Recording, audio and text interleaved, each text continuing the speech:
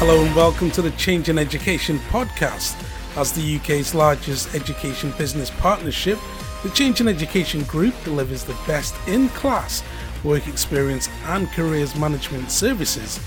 Why not find out more? Check out our website, changeineducation.co.uk, and send us an email, info@changeineducation.co.uk. Hello and welcome. My name is Amos Madra, your host. In this week's episode, company directors and co-founders Stephen Hackney and Matthew Hodgkinson discuss putting real work experience back on the curriculum. Hello and welcome again. Here we are on another episode on the Change in Education podcast. So we've got the small matter, if you want to call it that, of a webinar coming up, which will be featuring the fantastic Mr. Matthew Hodgkinson, company director and co-founder. Of course, Steve, I'm sure you've got a part to play in that as well, our other company director and co-founder. So we'll be talking about that today. That's going to be our main focus. Of course, this is going to be a huge event held on the 30th of November. We're all looking forward to that. And it's all about putting real work experience back on the curriculum. That sounds really interesting. Something we'll be discussing today. And of course, there as well will be Roman Dibden, who's the head of strategic development and innovation here at the Change in Education Group. So fellas, a warm welcome to you. Thank you again for taking part. Steve, I know that you're a bit limited on time, so it's going to be a bit shorter today. Let's start with you. What can we expect on the 30th? What's this going to be about? Really exciting webinar. We've actually done something very similar halfway through COVID. So if I remember rightly, April this year, we've done a similar event, and late last year, we did a similar event because obviously we were really concerned about the impact of COVID on work-based learning, and obviously have an impact on a young person's skill set and knowledge base as they make that transition into employment. So there's an integral part of their academia, their practical element, obviously was severely hampered by COVID. So we felt it was really important to keep, blowing down the tube of the trumpet to say, work experience is still here, guys. It's super important.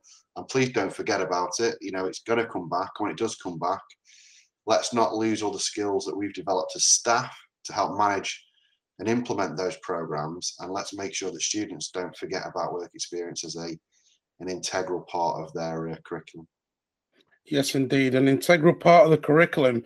Matthew, putting real work experience back on the curriculum. Tell us more. Well, there's 173,000 organisations that we have on our database, amassed over 12, 13 years of doing work experience. So those organisations are, as far as I can see it, they're itching to get back into delivery of work experience. They're waiting, their doors are open. And it's more about informing the organisations that we work with, not just our clients who we class schools and colleges across the UK. It's informing our organisations. They are gold dust. We look after them.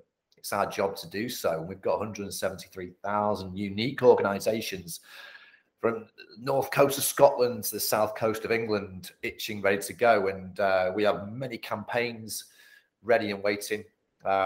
We canvass our employees all the time. We keep them warm. We had to do this all through last year to say, listen, as much as we're telling the schools as part of this webinar, Amos, that real work experience is back on the agenda, and whether you work with your local EBP or you work with us, or you do it internally, but come along to the webinar, and there's some helpful hints and tips. But from my perspective, it's more about the organisation. It's just as much about the organisations that we work with as well. 173,000 organisations across 21 different sector categories.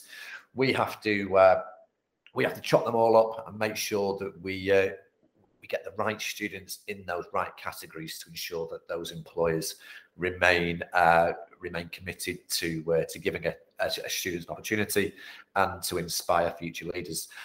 Just one point on the actual the event that we're doing on the 30th, Steve and I have got nothing to do with it on the 30th, Amos. It's actually going to be run entirely by Roman Dibden and Rhiannon Wyman, who Steve and I have put very much in charge. Yeah, obviously me and Steve are doing some career coaching and some having some influence behind the scenes, but it's very much our team leading this forwards. I think that shows the depth of quality and personnel that we have within the organisation. Yes, indeed, and it's as though you've gone through my notes here, Matthew, because I was going to ask if employers can be involved as well, and it seems it's going to be a good mix of clients, schools, colleges, as well as employers as well. So everybody's free to join, I take it.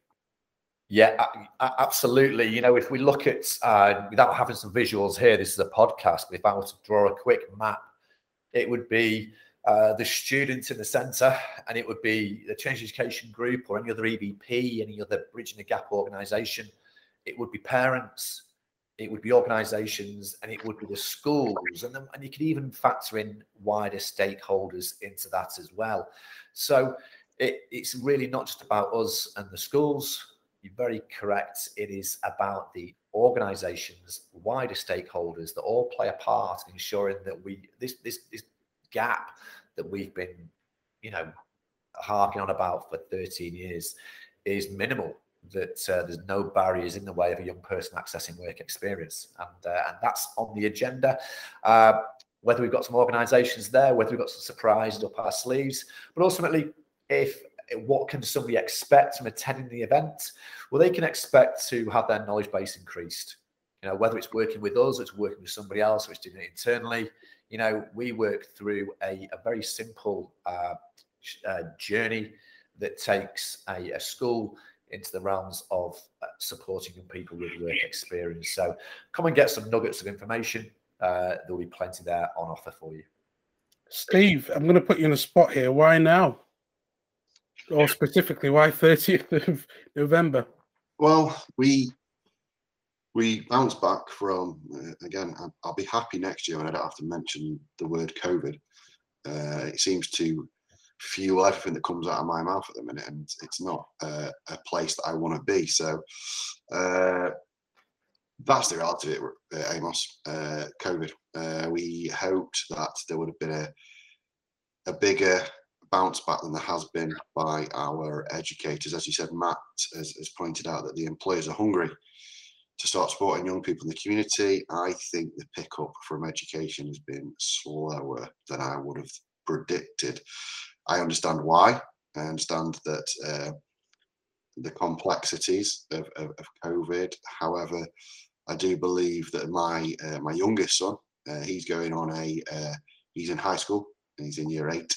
He's going on a school residential in December. So I don't understand why every single school is not doing work experience. It's not why it's not back on their agenda.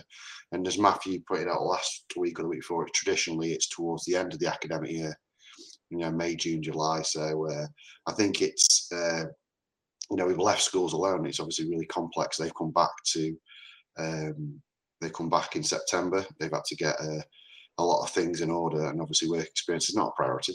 It's part of the curriculum. It's making sure the students are safe within the school, and then making sure that the core curriculum is functioning as well as it should.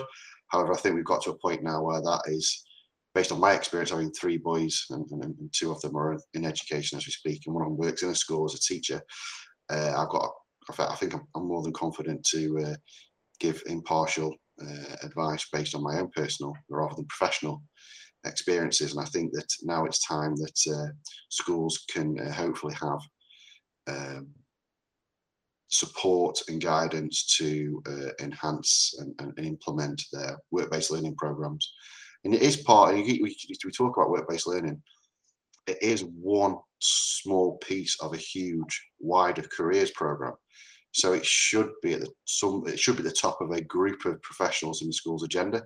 Somebody will be assigned to make sure that their wider careers programs are implemented and functioning correctly across all academic years. And traditionally, work-based learning is normally done in year 10 is the isolated year. But it's not to say that they should be preparing the students for the world of work from year 7. So I think it's the right time. If November, they've got back, they've found their feet with their core curriculum, and now it's really a chance we can support them to start considering work-based learning as we move into the Christmas break, and then we can really implement it from January.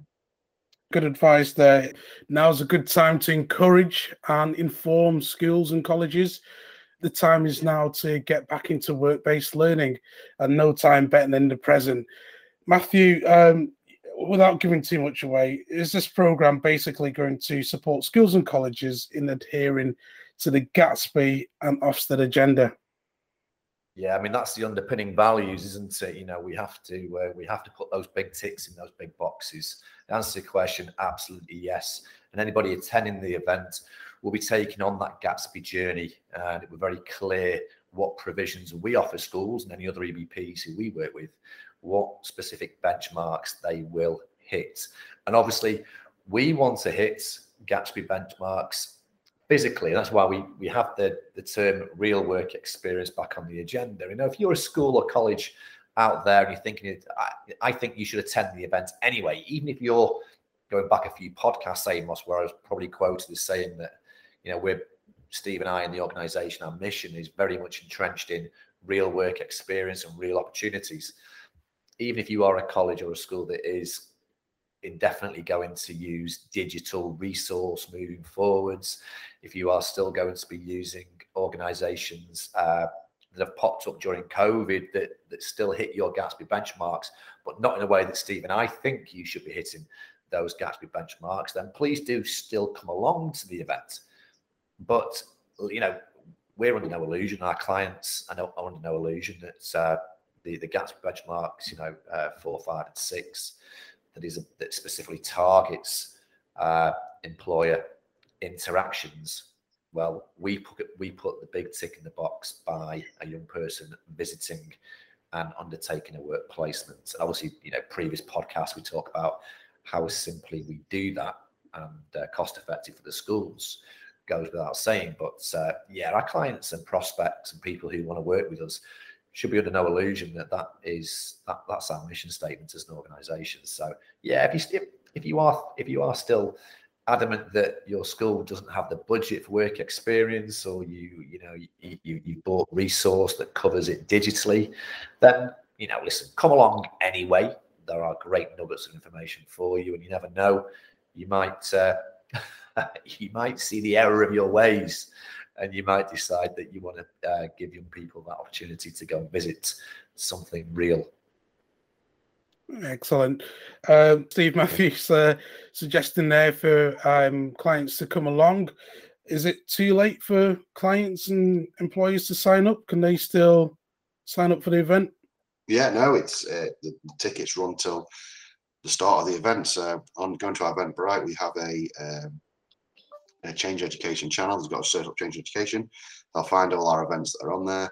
And obviously the 30th of November, they'll see the Work Experience Lead launch one, and they'll also receive links over the next upcoming weeks. Potential clients, potential people who just want to attend anyway, they'll be getting notifications via newsletters over the next couple of weeks anyway, which will give them direct access to the event link. And as Matthew said, there's no cost to attend. It's free. They are, I'm confident, they are, irrespective if they want to work in partnership with the Change Education Group or not, come along, because they will learn something. Because I don't think work experience is complex. I just think there's lots of facets to make it outstanding. And I think over the three areas, such as pre-placement, placement, and post-placement, there's lots of things that the student, the employer, the educator need to do. And I think sometimes some of those facets are missed. And I think if you really want to enhance or relaunch your program, and you really don't want it to be a tick box exercise, and I will be brutal, tick box exercises is how some educators have treated work experience, hence why they've had or have a poor relationship with their local business community, because they may have not have managed it as effectively as they should. And again, it's not just about the delivery of the work experience, it is also about how we treat our employers, because they are an integral part of it. So it is for employers as well. No, I think that was great. We had at the start of in 2019, 2020, we had circa 30 clients that signed up for work experience, paid for it, COVID hit, and then we've not seen anything from them, not heard anything from them, moving into the COVID year itself, 2020, 2021, and now we're in 21, 22. There's 30 clients that signed up for provision 2 years ago, and now we're unable to engage with them. And that's obviously a sales strategy that we've got. So that really does show that these particular clients have been put off so much. It's not as even if we delivered any provisions. It's not as if they've said, well, you did a rubbish job, we're not going to work with you, work with somebody else. They bought a car, they left it on the forecourt, they never drove it, and it's still sat there now waiting for them. So there must still be fear associated with work experience for the schools in the UK. It has to be. And hopefully this event will try and answer those questions and alleviate those fears. A great note to finish on there. Very important. Thank you for sharing that with us, gentlemen. So that's it for today. It's a short and sweet one until next week. Thank you very much. Bye-bye.